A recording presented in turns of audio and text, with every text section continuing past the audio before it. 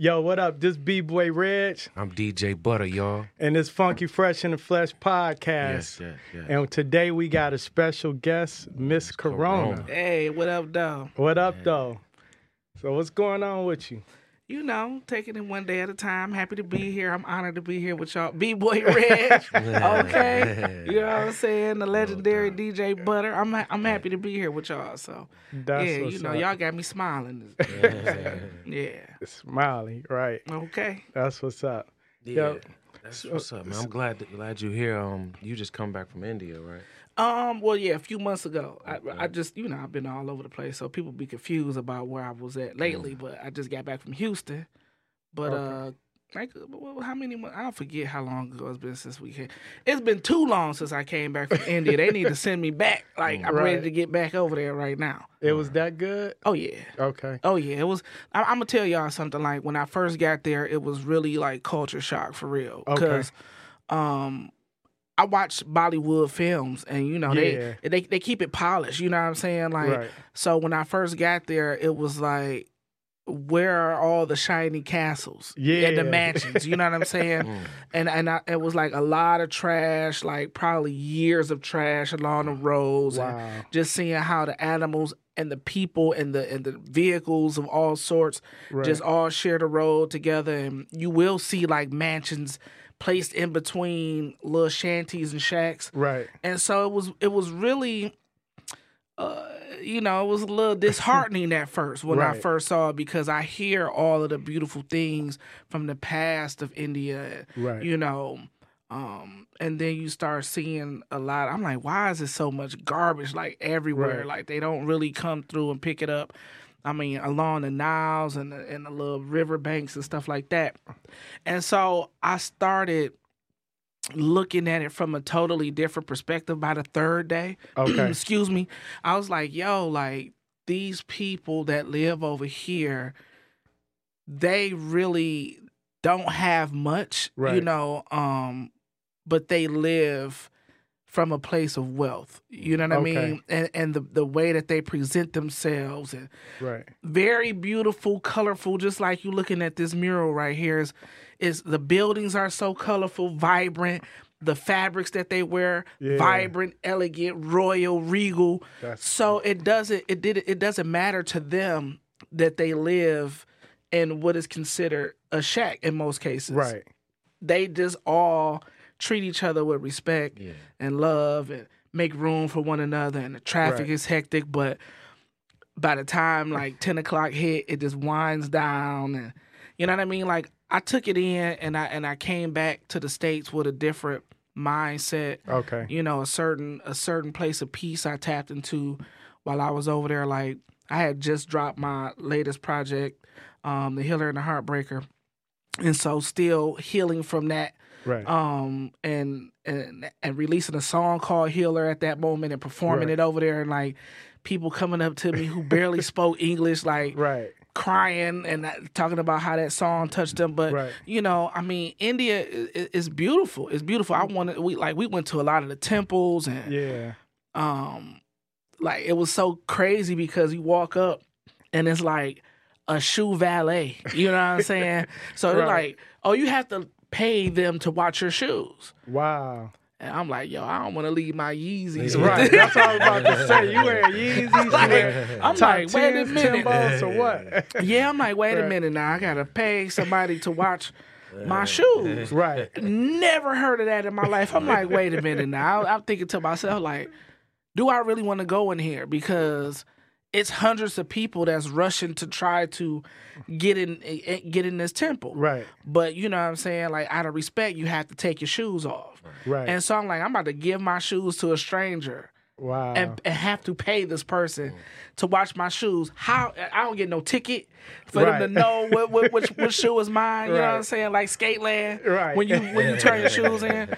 And so I was like, I was looking like, man, like, do I really want to do this? But I just put out the material out of my mind and was like, you are not going to be able to get this experience to walk into this holy temple again in life, maybe. You know what I'm saying? Like, how many chances will you get? Like, like, take this. This is your first opportunity because you never know if you're gonna be able to make it back over here. Like, you can go back home and buy another pair of foam runners. Right. So I was like, yo, okay. So I gave the man my shoes, and the ground was so hot because it was like 115 degrees out there. Right. And we walked through, and you give a flower as an offering, and then they put the little thing on there, and they pray over you. And man, when I came home, it was like a sense of just like relaxation. Like usually you would see people on the road, and it's like road rage. Yeah. And I'm just remembering how you barely got traffic signs, traffic lights over in India. Right. It's 1,000 cars all trying to merge at one time. Right. And they just hump. And all you hearing is horns honking all day. It's not like the lights. It's not like the lights. It's not like, oh, this he jumped in front of me. I'm about to shoot him. Yeah. Nah, it was like, it's a motorcycle trying to jump in front of you. It's a bus. It's a cow. You know what I'm saying? No, like no exaggeration. It's like a herd of goats. Right. I seen a man on a scooter with a goat and a dog, and they all like. Moving through traffic at the same time. So I started looking at stuff a little bit different. I came home with a different perspective of, you know what I'm saying, just another place of peace that I tap into. Like, I just think back on that, like, man, I wish I was in India now. Like, did that influence any of your music after that? I don't know if it necessarily influenced any of my music. Right. I did make a couple of beats while I was over there, so I guess you can say in that moment while I was there, I was trying to tap into that sound. So I chopped up like some of the samples that they had, or I voice recorded, did some voice memos of like them doing chants and incorporated in some beats. Right. Excuse me, but I don't necessarily think it shifted or inspired any of my music that I've been working on currently. But while I was there, it did make me switch around my set list. Okay. You know what I'm saying? Right. Because I didn't want to perpetuate a thing that these artists and young youth see in America and think is okay. Right. So I was like, I don't know if I want to do my hardcore. Right. You know what I'm saying? Like, I'll bust a nigga in the face. Right. You know what I'm saying? Like, metaphorically, even though I'm using it as metaphors. Right. They don't take it as metaphors. They take it as face value. Exactly. Like, this is what's really happening. Because we met a lot of artists, so what we were over there doing, we were doing concerts as well as workshops. Okay. So we did songwriting workshop, DJ, break, b-boy, all the elements of hip-hop. And we would meet these artists, these young artists, and we met a couple of guys, and this one dude, he was like heavy in the gang. Oh, wow. I was like, so I said to him, I'm like, bro, what are you doing in a gang in India? Right. Like, it's no gangs in India. Right. So you mean to tell me you're trying to bring this part of what you see in America over to India? And I had to tell him how that's really not cool. Right. Because he didn't understand the concept of what gangs really are. Right. He was just like, he looks at the influence that he received from like artists like 6ix9ine and people who he looked at. Like, he said he just doing it because he see those people making money and he want to get his family out of their village. That's deep. So I was like, bro, that's not really the way to go. I said, so what other artists do you listen to? Right. And he started telling us some of the artists that he listened to. Some of them were Indian artists that I never had been privy to knowing. Right. You know what I'm saying? So he plays Indian hip hop artists. Oh yeah. Like it's when I tell you the culture of hip hop is growing so strongly over there, it was beautiful. Like to the point where we did a couple of the workshops, and there was a few young ladies that joined the ciphers. And in the last workshop that we did in the very last city that we went to, these young ladies got up there and they rapped, and they was so I couldn't understand a word that they were saying, B-Boy Reg, but the passion, the way they was riding the beat, it was so moving. I cried. Wow, that's deep. I really shed a tear, right? Because it made me proud to see what we started here in the States, reaching over there. And then they wasn't trying to be on no ratchet stuff. They was just, you could tell they was spitting bars, and whatever they was saying in their native language was so dope that the guys was like, wow, shook. That's you know what dope. I'm saying? And I was, and then it gave me the vibe of when I was young and I first hit the scene, and they didn't want to, because they was trying not to get a young ladies the mic. Right. So I had to take the mic from some of the dudes and like pass the girl the mic, like. Right. I didn't know what she was going to say. Right. Because there was a couple of young ladies at other shows that tried to, and they would fumble and stumble. Yeah. Because they was just trying to get a hang of it. You know what I'm saying? Like, that was their very first time or whatever rapping. Dope. But, man, these young girls, man, they got up there. And then at the end of the event, which I had no idea throughout the workshop, and we got footage of it online, too. They came up to me and it was like, you know, you were one of our influences while we started rapping because of 8 Mile. Wow. And I was like, I had no idea. I'm getting emotional thinking about it right now because you just never know. Right. And another thing that was so dope was, I think it may have been our second or third show. These young dudes who rap, they opened up for us because they did a competition where they searched for artists to open up for us for each show. Okay. And so the group that opened up for us, they talked to us at the end of the night. We take photos, and they're like, "Are you? We know you were in 8 Mile, but are you really into battle rap?" And I'm like, so they start running down names of like their favorite battle rappers, and like Quest McCody and Marvin One was like top of their list. So I FaceTimed Marvin Quest for them, and it was like, oh my god, like. Tripping. That's dope. And Marvin Quest, like, man, they had no idea they had fans over there already. Like, man, we never touched India before. That's dope. Like, huge fans. Right. You know what I'm saying? It's a whole battle culture over there. And they really they watch 8 Mile. Like, it's a movie called what is the name of the movie? Gully Boy. And the movie is basically the Indian version of 8 Mile. Wow. And it was talking about how, because it's a lot of differences, like different casts when you have a different, your race, not race, but your, how do I want to say it? Like a different class of people? different class of people, different religions and things like that. So they had these different casts over there.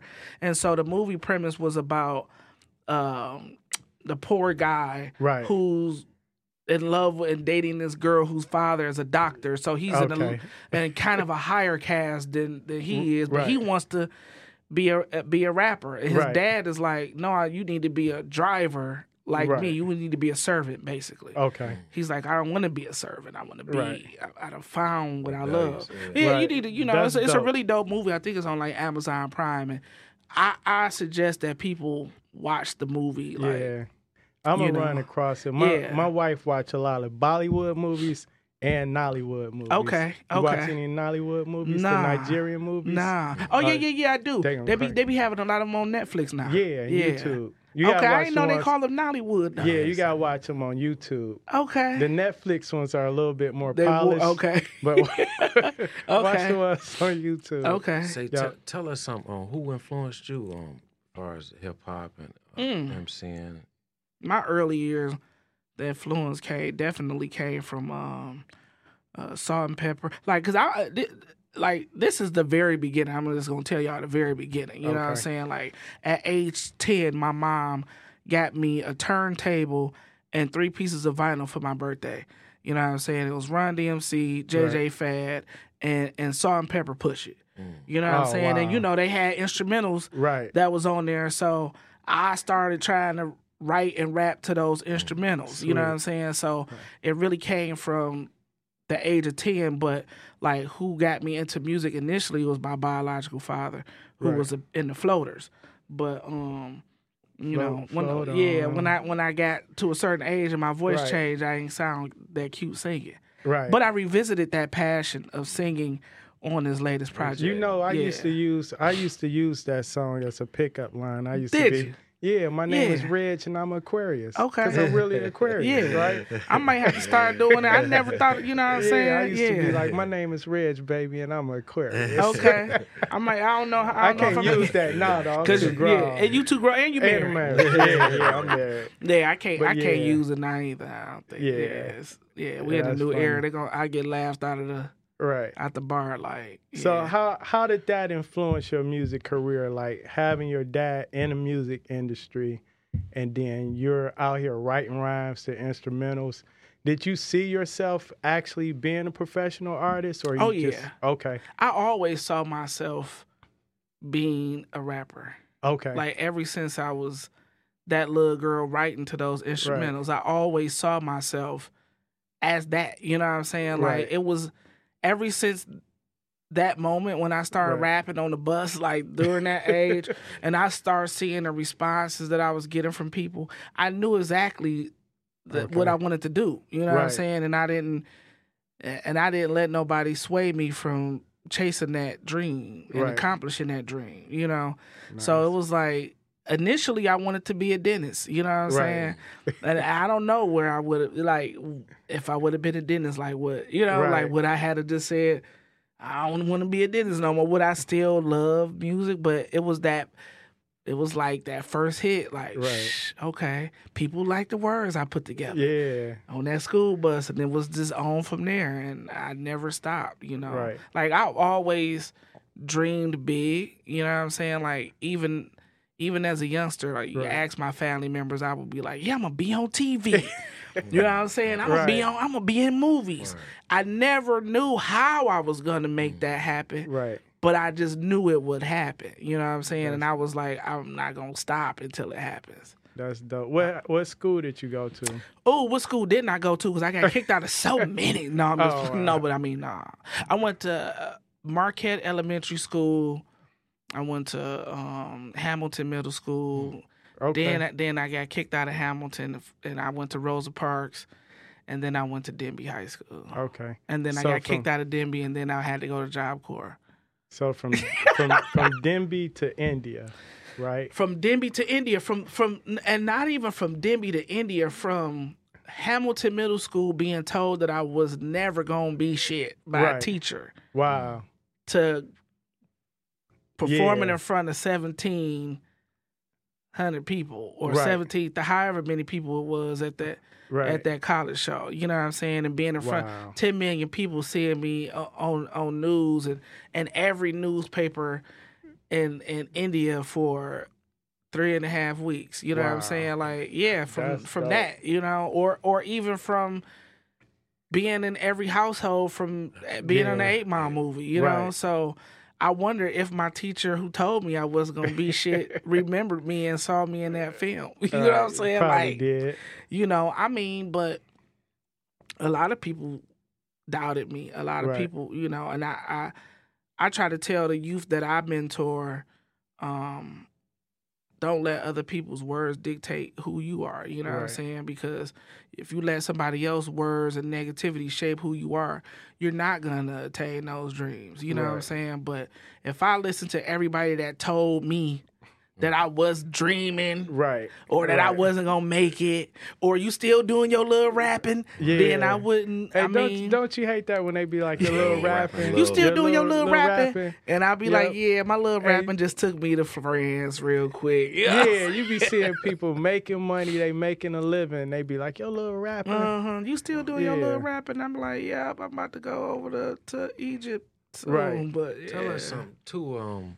You got the when you mentioned Detroit hip hop female MCs, you got your name is mentioned like in that handful, you know, just like Butter. A lot of times, thank you, but a lot of times they don't mention me. You know what I'm saying? I mean, you got Smiley. When they say hip hop, you got Smiley, Boss. They you know, they don't really mention Ebony in her business like they mention you. I don't know if a lot of people know about Ebony. I'm not familiar. Yeah. But Put you me on. always Nikki D. coming. She was Oh there. yeah, Nikki Detroit D. Nikki Yeah, D. yeah, Detroit Nikki Yeah. D. But Yeah. she changed it. It was Ebony in her business. Oh, that's what her. Okay. Because Yeah. Nikki D. Yeah. Okay. Yeah, you had a name change too, though, right? Oh yeah. Yeah. Well, what was it?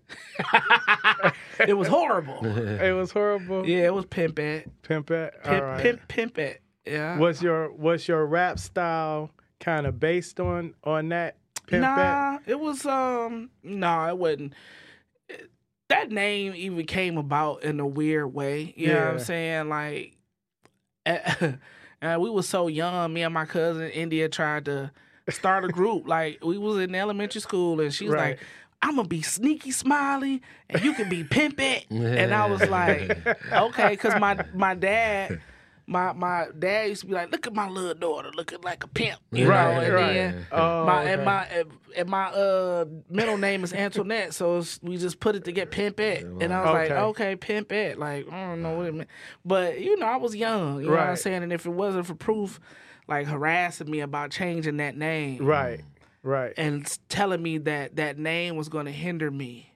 Yeah. Then I wouldn't have even considered at the time changing my name. That's You know what I'm saying? yeah. Because at the time it was like you had Mac Daddy, Daddy Mac. Yeah, you had, Sugar T. A lot of names had that little pimpish, Yep. vibe to it or connotation behind it. So I was just like rolling with the flow of the times, and in the early 90s, I was Pimp at the Mac. I'm so glad I changed it. It's me too. terrible. So how did Miz Korona come about? Oh man, Miz Korona. Well, first it just was Korona. Right. And Korona came about from rapping against Crane Novocaine and inside of a liquor store cooler on Nottingham Street. And I just kept thinking about, like, well, why does his name why does Korona keep popping in my brain? Because he didn't think I was freestyling. I know I said my rhymes intoxicate minds like Coronas. Okay. And then pointed to the Corona. Right. And he was just like, oh, like, and it just kept clicking like Corona. That's dope. And I was like, why does this keep popping up? Right. Like, I kept thinking about it. And so I looked up the definition of what Corona actually meant, and it was the outer perimeter of the sun and the moon. So it's like that ring of light and while we're able to see it. Right. And then the other definition is leafy crown or royalty. So I was like, that's how I want to be represented. And so I would go and hang out with all the fellas, and they would just be like, what's up, Miz? What's up, Miz Korona? What's up, Miz? Right. Like, as a form of respect to saying Miz in front of my name. And I was like, okay, I'm just go with Miz Korona, because that's basically that's dope. All the guys keep saying, Miz Korona. Oh, man, what's up? We got to let Miz rap. We got to let.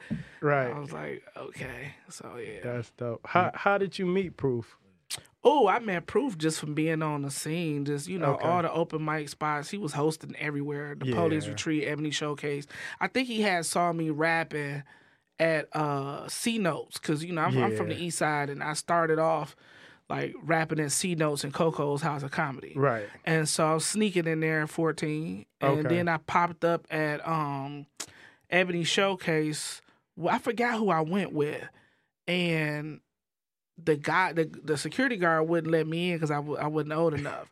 And Proof vouched for me. Right. That day. I had never met him in person. But he knew he was like, nah, I got her. She good. She with me. It's like he knew your spirit. Yeah. And he was, and from that moment on, he became a mentor of mine. Okay. You know what I'm saying? And he would like call me up on the mic. I go to the open mic. He was like, yeah, y'all gotta hear my little home. It's my little sis. You know what I'm saying? And it was like, he was like the Don King for all. Yes. When he saw something in people, he really pushed for them. And I remember, when he passed, we wasn't on good terms when he passed. We was like on the outs for some stupid stuff. We were too. Yeah. And so Pepper, his mom Pepper was like, do you know how much he loved you? She was like, you was the only other rapper that he brought to my house bragging about other than that white boy. Wow.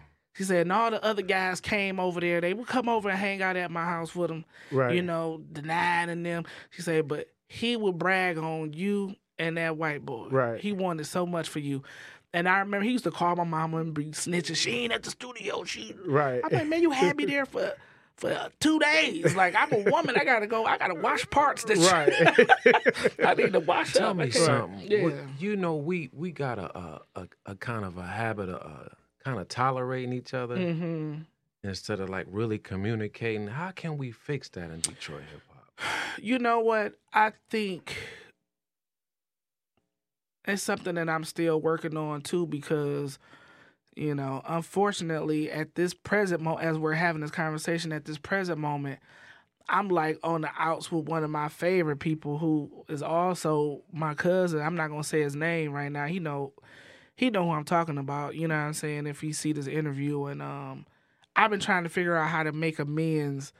We haven't seen each other because I'm more like as I've gotten older. Right. I'm more of a face-to-face communicate you know what I'm saying? Like, but it's so many people that's just passing, and Right. I'm going to have to probably make a phone call because I haven't really seen him out and about lately. And I'm like, man, you know, I know when I see him, we're going to chop it up, we're going to talk. But I just, within the past week and a half, lost like 4 people, you know, unexpectedly. And, finding out family members is like deathly ill right now. Right. I don't want to waste no more time. You know what I'm saying? But I think that we just need to communicate, and we have to put the pride aside, and somebody got to be the bigger person. You know what I'm saying? And even though you might not feel like you're the one who was wrong and you shouldn't be making that step to apologize, you might just have to be the one to do that. You know what I'm saying? Especially if it's a relationship that you value, you know? Right. And speaking of that, so I remember we was performing at your show, me and Rob, and for some reason, I don't know what the relationship tension was, but Rob and Proof somehow fell out, and we seen Proof at the 8 Mile. We was extras, and we came and performed, and I remember after we performed, Proof got on stage because he was hosting, and he was freestyling. And he said something, Casper. I know we had beef, but I love you, Jasper. And reached out and gave Rob a handshake. And that kind of ended the beef right there. So, like you said, sometimes I think with age too, you start experiencing different things in life, and you be like, oh, that was petty what we was beefing over. Yeah, it's that same night. It was like me putting the show on. He dissed Low Lewis and Fat Cat. Yeah. You know, right after that. And I had to answer for that. You know what I'm saying? But it was a lot of times too, we have to remember how young people was at that time. And we still be holding on to, I know people still holding on to high school beef. You know what I'm saying? And you know what's crazy? Like the premise of that whole miscommunication issue that we had that had us on the outs. It was, you know, I was a original member of the Purple Gang. You know what I'm saying? Yeah. When he decided to put the Purple Gang together, it was initially supposed to be me, Super MC, Guilty, and Moo. You know, and then other, you know, it was like other people ended up coming in and playing those parts, because for whatever reason, you know, the other folks they was doing their own thing. You know what I'm saying? So then you had at the time T Flame and Famous, and then you had Killer Khan, and you know Soup was still involved, and then you know what I'm saying. So it was a beef between, I don't even know how it happened, but it was like Famous dissed me. Wow. And then Miss Murder got mad at him, and you know Proof was out of town, and then like I checked Famous, and then Firstborn told Proof some other stuff, and then Proof got mad because he felt like I went against the family. Right. And I'm just like, yo, bro, like, nah, you should be checking them. But what's crazy is me and Famous, super cool. Like, over the years, because, you know what I'm saying? Like, and for a minute, he didn't know how I felt about him because I think he probably felt bad. Like, nah, and I was really just probably used as a pawn because he knew Marv 1 was my best friend, and he wanted to get that. He wanted to get Marv upset so they could start their little battle thing. It worked, you know what I'm saying? They had one of the best battles in history of Detroit battle rap back in the day. But, you know, and I'm saying all of that to say, like, after the passing of Proof, like a lot of people ended up making up, and it was like I still felt like I didn't get a chance to let my brother know that I still loved him. You know what I'm saying? Right. I know he probably watching now. He know I still love him, right. but I didn't get a chance to say that. You know what I'm saying? So yeah, I just be like, so at this point in time, ever since then, I try to let bygones be bygones. Like I don't like to let too much time go by, and I can be stubborn, especially when I feel. Honestly, I don't even look at it like being stubborn. When I feel like the relationship has ran its course, I'm not going to extend my hand. I'm not going to be that first person to apologize or whatever. If I'm like, whatever, but if I value the person in the relationship, then I will humble myself and do that if we haven't made that step to make amends. Yep. You know. That's grown folk talk right there. Talk about the 8 Mile situation. Like, how did that happen? I just bribed a couple people. You know what I'm saying? I was like seeing all these white folks in the clubs. No, I'm just joking. But no, in all honesty, I was seeing a lot of the older white folks in the clubs, and I'm like, where's these people? Who are they? Who are they? What are they doing here? That like Drews. And at the Lush, and they was everywhere. Like, who are these people and why are they here? They scouting. But it actually ended up being the black casting director who's from Detroit named Eric Jackson, who gave me his card, who told me to come to the auditions. I missed the first 3 auditions. Oh, wow. Then Cobb called me like, yo, where you at? What are you doing tomorrow? I was like, I'm going to the Wired Frog. The Wired Frog has a competition. They're looking for extras. I just saw it on the news. M's doing a movie. He was like, nah, don't go there. I'm like, what? Wow. And Cobb's like, nah, don't go there. They looking for you. Right. I said, who looking for me? I'm thinking the fans or something. This way. I'm like, who looking for me? We got Jack Frost calling in. He's coming up. Okay, Jack Frost. Oh, yeah, we doing. Up. Yeah, we got some stuff brewing. That's what's up. Okay. Yeah, but long story short, you know what I'm saying? I ended up doing the audition that they had down at the formerly known as Omni Hotel, which is not a Robert something. I forgot the name. Yeah, it's down on the water. About. So I did the audition and I got the part, and rest is history. All right. You know what I'm saying? So cool. I feel like they should have did a spinoff and showed people what Vanessa from the lunch truck was really up to. That would have been dope. But I'm only saying that now because what's her name? Let me let Jack in. Okay. What's her name?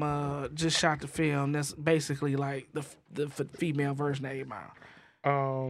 I can't. Sanaa Lathan. Oh yeah, when they did the hip hop. Yeah. It just came out a couple weeks ago, I think.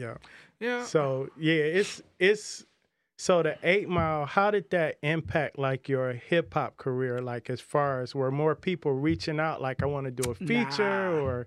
No, you know why? Because at that time, social media wasn't even active. Right. So people didn't know how to get in contact with me. They didn't know how to connect. You know what I'm saying? I heard that it was a lot of inquiries about who I was, but people didn't. The ones who were being asked didn't step up and say, "Oh yeah, that's my homegirl. I know how to get in contact with her." Oh man. You know what I'm saying? Right. So who's whatever. It is what it is. But nowadays, what's crazy is that meme. The meme been floating around.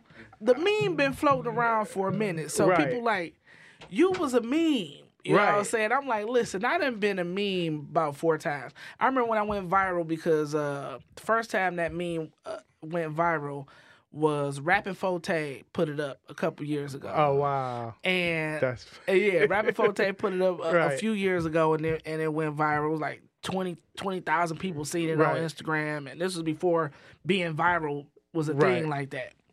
And so now it done went viral. Then it went viral again when the coronavirus came out. You know what I'm saying? Like nasty ass food. So wait a minute. I think we got some history, and y'all can correct me if I'm wrong. Mm-hmm. Are you the first Detroit rapper to be a meme?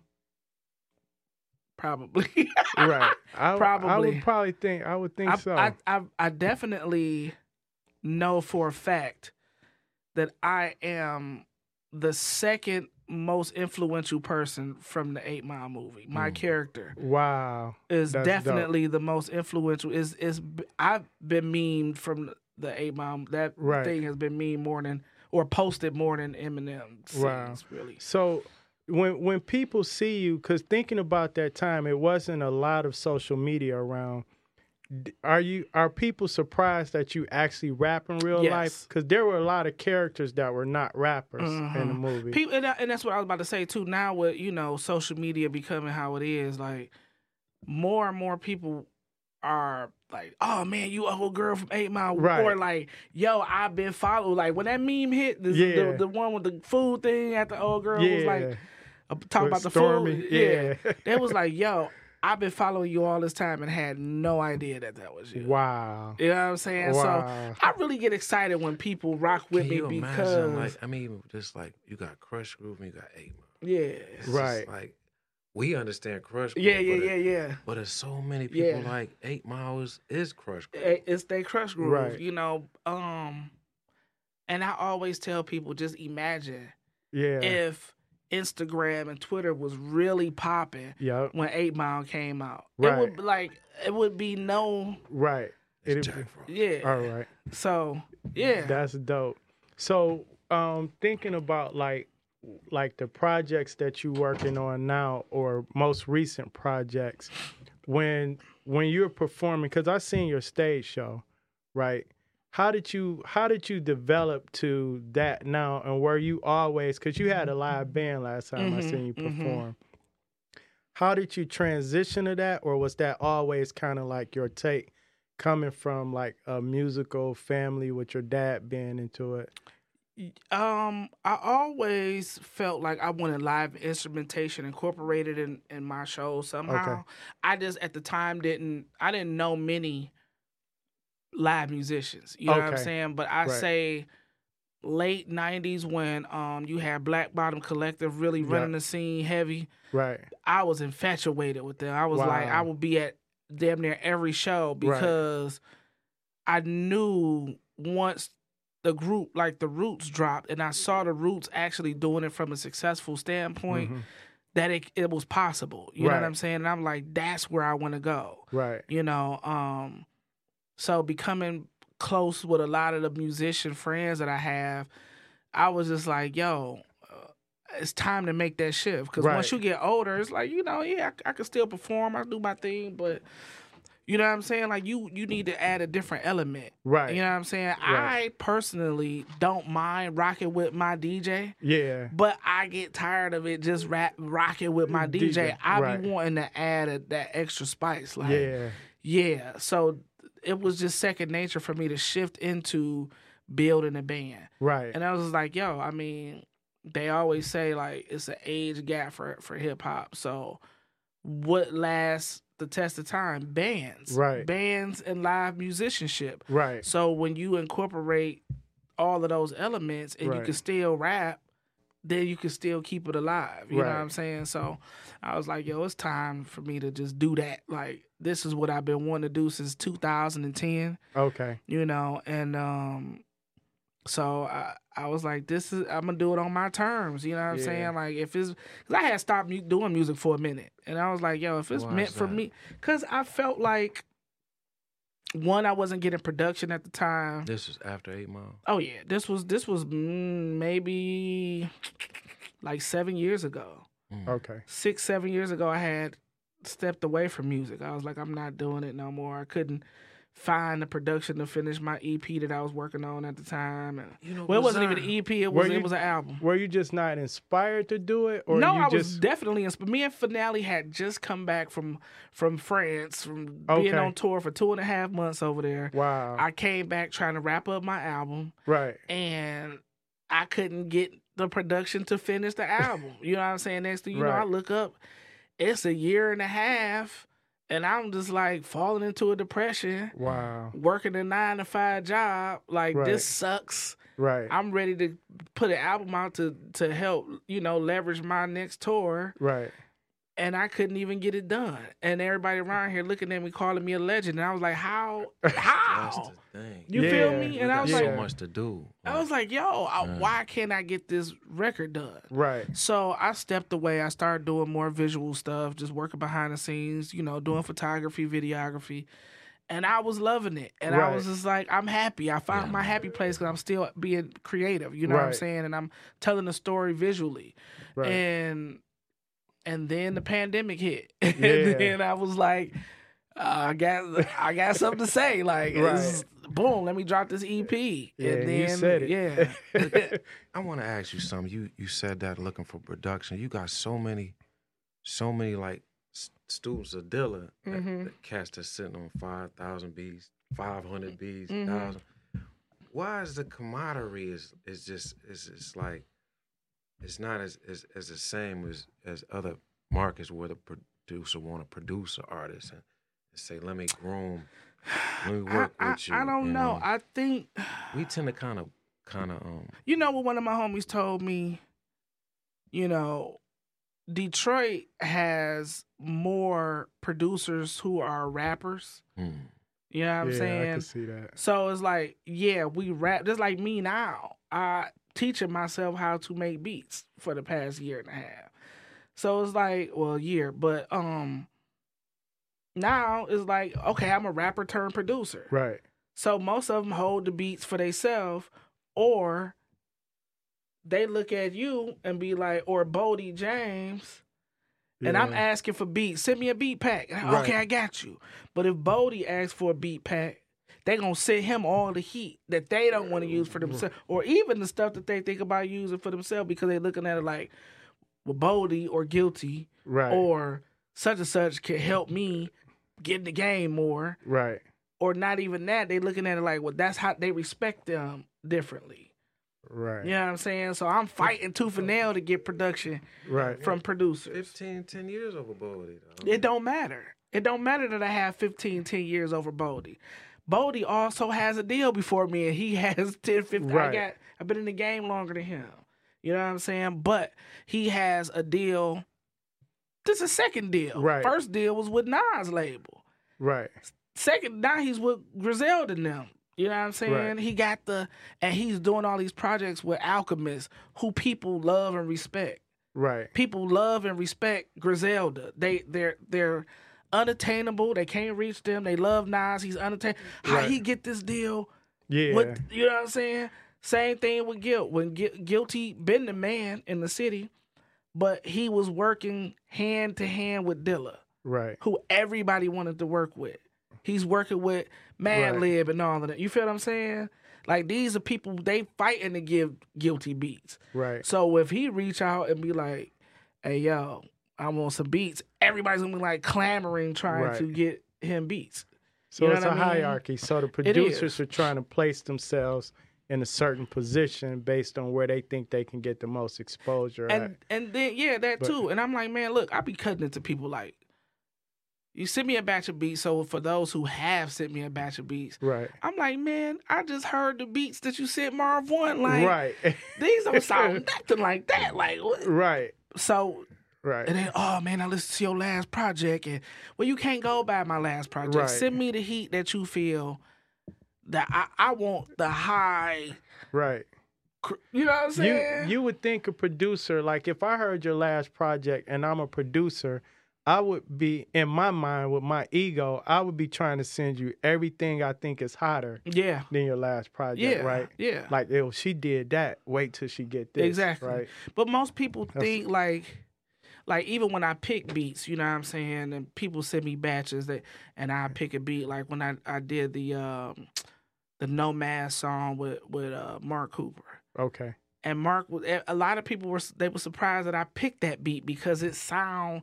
Oh, I didn't think you would pick that because it didn't sound like nothing that I heard. Right. That's because I never got a beat like that before. You know what I'm saying? So it don't sound like nothing that you heard me on because I never had the opportunity to rap over nothing like that. Right. So I tell I tell people our camaraderie. I mean, it's just even like now. It's like sometimes you say, "Is it money you need? What is it? Why?" Oh no, I don't even think it's that because I didn't ask people before, like, well, but just what's it gonna take? Even me being a DJ, it's like when I see those guys fighting over the turntables, I say, okay, let me go build my own party. Let me go do an album. If I'm not hearing my homeboys on the radio, let me go do an album. They may not like my beats, but I want to pay them to get on my song or whatever, just to have my own lane. But it seemed like I remember Dilla around here selling beats for $200-$300. Yeah, at one that time. was but How many cats really took the time out? It's just like, but sometimes when I see Questlove, I see Dez. Yeah. It seemed like. But I'm gonna tell you too, is notoriety. You know what I'm saying? If you get a stamp of approval from somebody who people respect and look at as top tier, then everybody's gonna feel like, oh, you made it. You feel what I'm saying? Like, say for instance, this just happened recently. Premier came here, he DJ'd at Hart Plaza. It was a free show. And he showed me so much love. He literally shouted me out about 10 times. And everybody was like, yo, like, y'all must be about to do a project together. Like, Premier showing you, like, all the love. Like, it was like no other rappers was here. And I was just like, I mean, I saw that. I guess he rocked with my music. And hard work is paying off. You feel what I'm saying? But that really, I'm not going to front. It really made people look at me different. Right. It made people look at me different when I got the blue check on Instagram. Like, oh, you certified. I was like, I've been certified. Right. Let me ask you this, because you mentioned it. We talked about India, and we talk about, and I hear artists from other states say this too. Like, they always get love outside of their own backyard, right? But let's specifically overseas. Do you feel like you get more love overseas? Oh yeah. Because I know, like, you, Guilty, Fat Cat, it's almost like y'all go over there and y'all like on a different level of celebrity. It's crazy too, because the pay is different. The way that they treat you at the venues is different. Right. You know what I'm saying? They like, okay, what's your rider? I remember the first time I went overseas and they asked me for my rider. Right. And luckily I already knew what it was, you know what I'm saying? But it's only been a couple of venues here in the States that even asked me as an artist. You know what I'm saying? Like, what's your rider? What do you want in your green room? And you lucky if you get a green room. Right. You know what I'm saying? But it's different, and I don't know why it's like that. Do you think because we can't, years ago we could say because maybe they have limited access to the material and to the artist, but we can't say that now, right? Because everybody has the internet. So you think they just appreciate the raw form of the music more? They do. Okay. And you know what? It's not to take away from anybody who supports us, artistically here, but it's like the venues, especially. I'm just gonna talk about the venues, what I'm saying? And now I'm gonna talk about the fans too, to a degree, because it's like, you go over there. I remember when me and Finale went over to France, and this was before vinyl became a thing again. Right. Finale went over there with 100 pieces of vinyl. Right. The man's suitcase was so big he had to pay, so heavy he had to pay extra money for it. Right. He didn't care. I'm like, bro, and I go over there. I got CDs, T-shirts. You know what I'm saying? I'm thinking like, we gonna clean up. Right. And I'm like, bro, you got vinyl? And he was like, yeah. I was like, dang. And I had been wanting to start getting vinyl. I'm like, man, vinyl is, I'm 100% independent my whole career. Right. I'm like, vinyl's expensive. Next time. But when I went over there and they gave us our merch table and we laid out everything, he took 100 pieces of vinyl. Right. He came home with 25 pieces of vinyl. Wow. I came home with damn near all my T-shirts. I sold CDs and they like, you don't have any vinyl? Wow. You don't have no vinyl? No. You don't have, but they walked through, they wanted to buy everything. Right.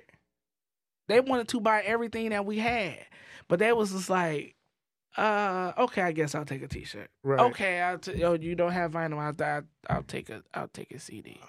but they were reluctant because that wasn't what they wanted. Right. And I'm just like, yo, if I go over there with some vinyl, I know I'm gonna clean up.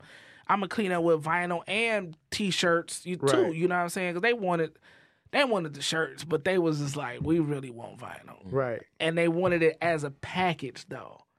Hey, all y'all artists, y'all local artists, listen to Corona. Man, get some vinyl pressed up. Get some vinyl pressed up. It's hard. Like right now, I'm waiting. Like the game has changed so much, and it's really due to indie artists. You know what I'm saying? Believing in that market once again to revive vinyl and start incorporating that in our merch catalog. Because now you got the mainstream artists doing that. Because now we on back order. Like I ordered my album came out in April. You know what I'm saying? I ordered my vinyl in May.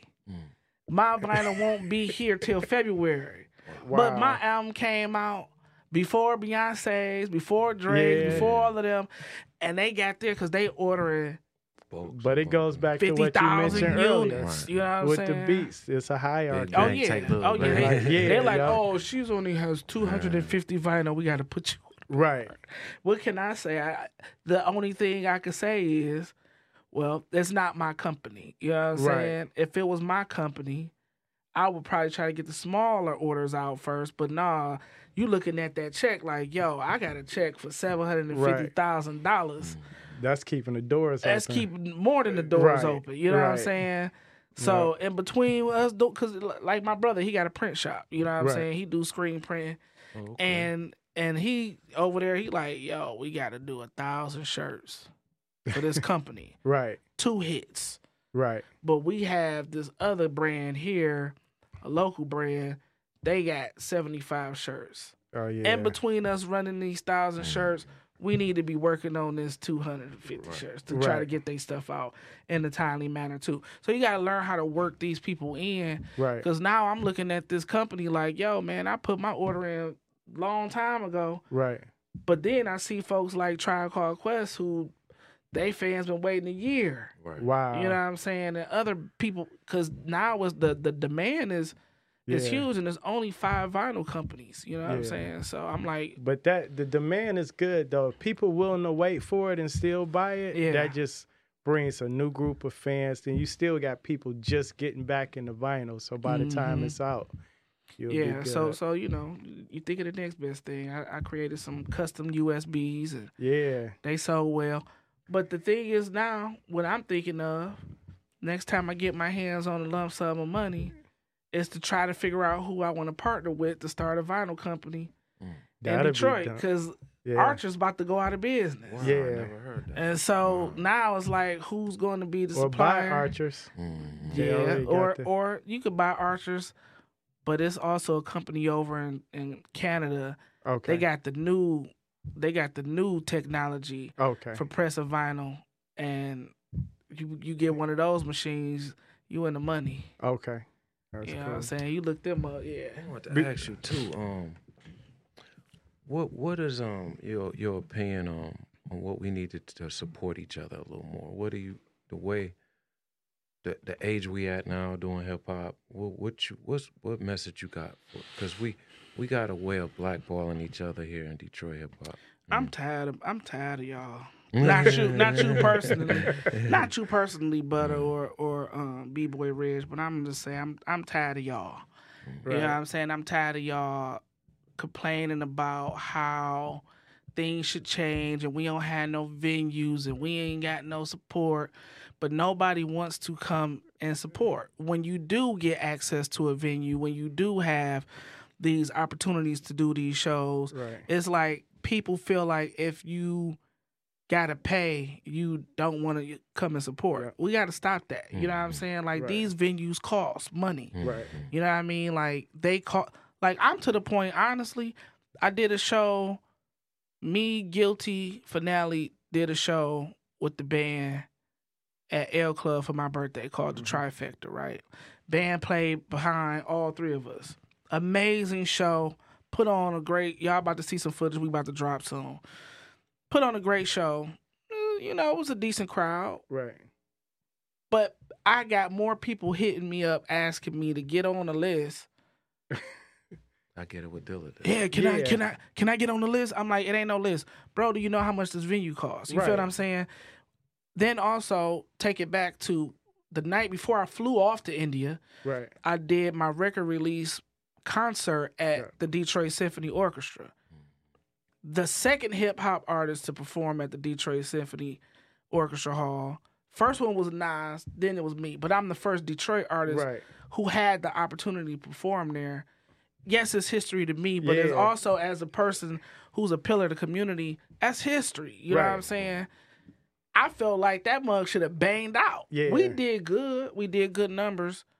But it was I'm like, man, you mean to tell me I go to India, my first show. Yeah. People don't even know me like that here. And it's 250, 300 people. Yeah, that can't speak English. That can't speak English. Right. Don't even know who this band is. Right. They just seen our pictures and like, she looks like, I just feel like we need to stop that. Like, stop feeling like if you have to pay to support somebody, you don't want. Because if you not, that's not even supporting somebody. If you calling them asking them to do everything for free, like, we past that, man. Yeah. People got grown. Bills. We got kids. It's too much. Right. I'm like, I'm not doing no more shows. I'm not giving no more shows. Y'all can book me. But I ain't giving no more shows. Right. Yeah. But then I got sucked in, and now I'm about to start doing shows again. Right. It sounds like you gotta go back over to France with that vinyl. No, I'm actually about to start.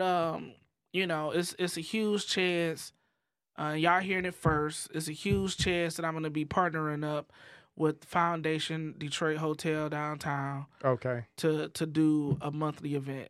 So you know what I'm saying, like that. We in the works. Dope. We in the works of putting that together. So, shout out to my homegirl Jamie down at Foundation Hotel, and the owners of Foundation Hotel, the whole staff. They dope, and we gonna see what happens. Dope. But they reached out to me about trying to bridge the gap and bringing in some Detroit hip hop in the community. I'm honored that they sought me out to help them do that. So we'll see what happens. So that's the only way I'm giving them shows. Is it any young Detroit artists that you got your ear on now that you're looking out for? You know what? I like Dango 4 Lane. I like Isaac Castor. I like this dude. He like a nephew of mine. His name Decando. Okay. I like she's from Michigan, but she doesn't live here. Her name is Bird Vanity. Who else? It's a lot of young cats. Shout out to Detroit Chase. She lives in Cali now. Yep. But I've been rallying behind her since she hit the scene. Right. It's quite a few. You know what I'm saying? Like, yeah, I like Tiny Jag. And who else? You know what I mean? I like dope people. So that's dope. I go and support a lot of cats. You know what I'm saying? And I'm always keeping my ear open to see who's dope. Because I used to give a open mic event called The Sleepover, which really meant like the artists who being slept on and like pairing them up with like up and coming artists with legendary artists. So it's like, cats like Nolan and Ninja. Right. Like people wasn't even up on Nolan. He did The Sleepover, and then you know what I'm saying? Like yeah. We got one more question. How many gym shoes you got in your collection? Hey, you got them new Flint Jordans? I did. I got the new Jordans from shout out to Rose Spit. I did go buy those. I don't even stand in line for shoes, but I had to do it. I had to do it because that hierarchy, right? Yeah. Shit, yeah. You in there now. Now because I'm gonna tell you why I don't stand in line for shoes. Because I'm old now. Right. You know what I'm saying? Yeah. And back in I've been a sneakerhead my whole life. Right. And back in the day, we didn't have to do that. We didn't have to enter no raffle. So yeah, I'm spoiled. I'm like, man, this the young people game. They didn't change it. It's the young people. If I can't get the shoe fair and square, then well. I ain't trying to stand out there with these crazy people. You know what I'm saying? Spending the night. Nah. So I literally just gave away about 13 pair of Jordans. Wow. Because I can't wear them no more. Because my knee, after my knee surgery, they not comfortable on. Right. So you had what, every style or what? Yeah, pretty much. Yeah, I gave like 13. But I still got I think I kept 4 pair of J's. Wow. Speaking of knee surgery, that was the last time I seen you perform. You was just kind of somewhat. Yeah. Well, you had just started back really walking. I had just started back walking when at the DeQuinter Cut. Yeah, and you was still killing. I was like, damn. Yeah, I couldn't walk. I couldn't walk for 3.5 months. Right. I had to learn how to walk again. So you know, but I'm on my feet. Yeah, I'm about to be running soon. And them Jordans, and right? I had on some Pumas that day, but I think I got now at this point I probably got like 100 pair. I ain't got many. I ain't got as many shoes as people think. So I give them away, and you know what I'm saying. If I stop wearing them, I'm not a collector at all. Right. I'm just a sneakerhead. I wear all my stuff. I'm not a collector. What's your favorite pair of shoes? Just one pair. Man, I know they probably gonna kill me for saying this. If it's my favorite pair of shoes, I'm just gonna Yeezy's my favorite pair of shoes. Right. They're the most comfortable. Okay. You know what I'm saying? But I think the Jordan 11s might be my favorite style of sneaker, but I got them, but I can't even I can't even wear them. I can't wear them like that no more. So, but I'm gonna hold on to them because that's what it is. But yeah, that's what's up. Yeah, Jordan Breads. Come on now. Yeah. But Yeezy's my favorite. I'm so mad that he messed. It's a wrap. Well, it's still Yeezy. It's still easy. I mean, I got like 12 pairs, so you know what I'm saying. Hold on to them. And sell when you go overseas, sell them with your vinyl. I ain't selling them now. Sell a pair of Yeezys with a vinyl record. Yeah, and see how much you get. Let me tell you, and then over in India, everybody was like, did I take any merch? I didn't take any merch over there because, India is a poor country. It's a poor country, and I feel like that would have been an insult to try to sell. Like, all the concerts and everything was free. Right. You know what I'm saying? So the next time I go over there, I'll have stuff for giveaway, like T-shirts and things like that. But, you know what I'm saying? Like, you can't. Can you imagine a few hundred people wearing a Miz Korona T-shirt over there? Oh, yeah. That's dope. Yeah. We gave away some stuff. Okay. You know what I'm saying? But it wasn't much. Like, I did like a kid asked me, could they have my shirt? So I just, Yeah. All right. What you got? You got any last words for anybody out there? Everybody out there? I just want everybody to go to MizKorona.com. That's MizKorona. You can find all of my updated information, how to reach me online and get merch and all of that stuff, or follow me on Instagram, same way that I just spelled the name. Tap into my band, The Korona Effect.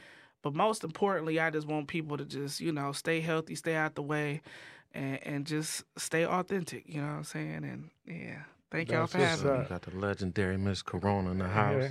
B-Boy Reds, checking out Miz Korona, Vanessa. Yeah. I got so many names. Miz Korona, Vanessa, Pimp. So many. Oh yeah. Also tap into my clothing line, Triple Peaks. Oh yeah. Triple Peaks clothing. We about to drop some stuff at the top of the year. So you know what I'm saying. Just go check us out on Instagram right now. Yeah. We'll clap it up for Miz Korona. Thank y'all for having me. All right.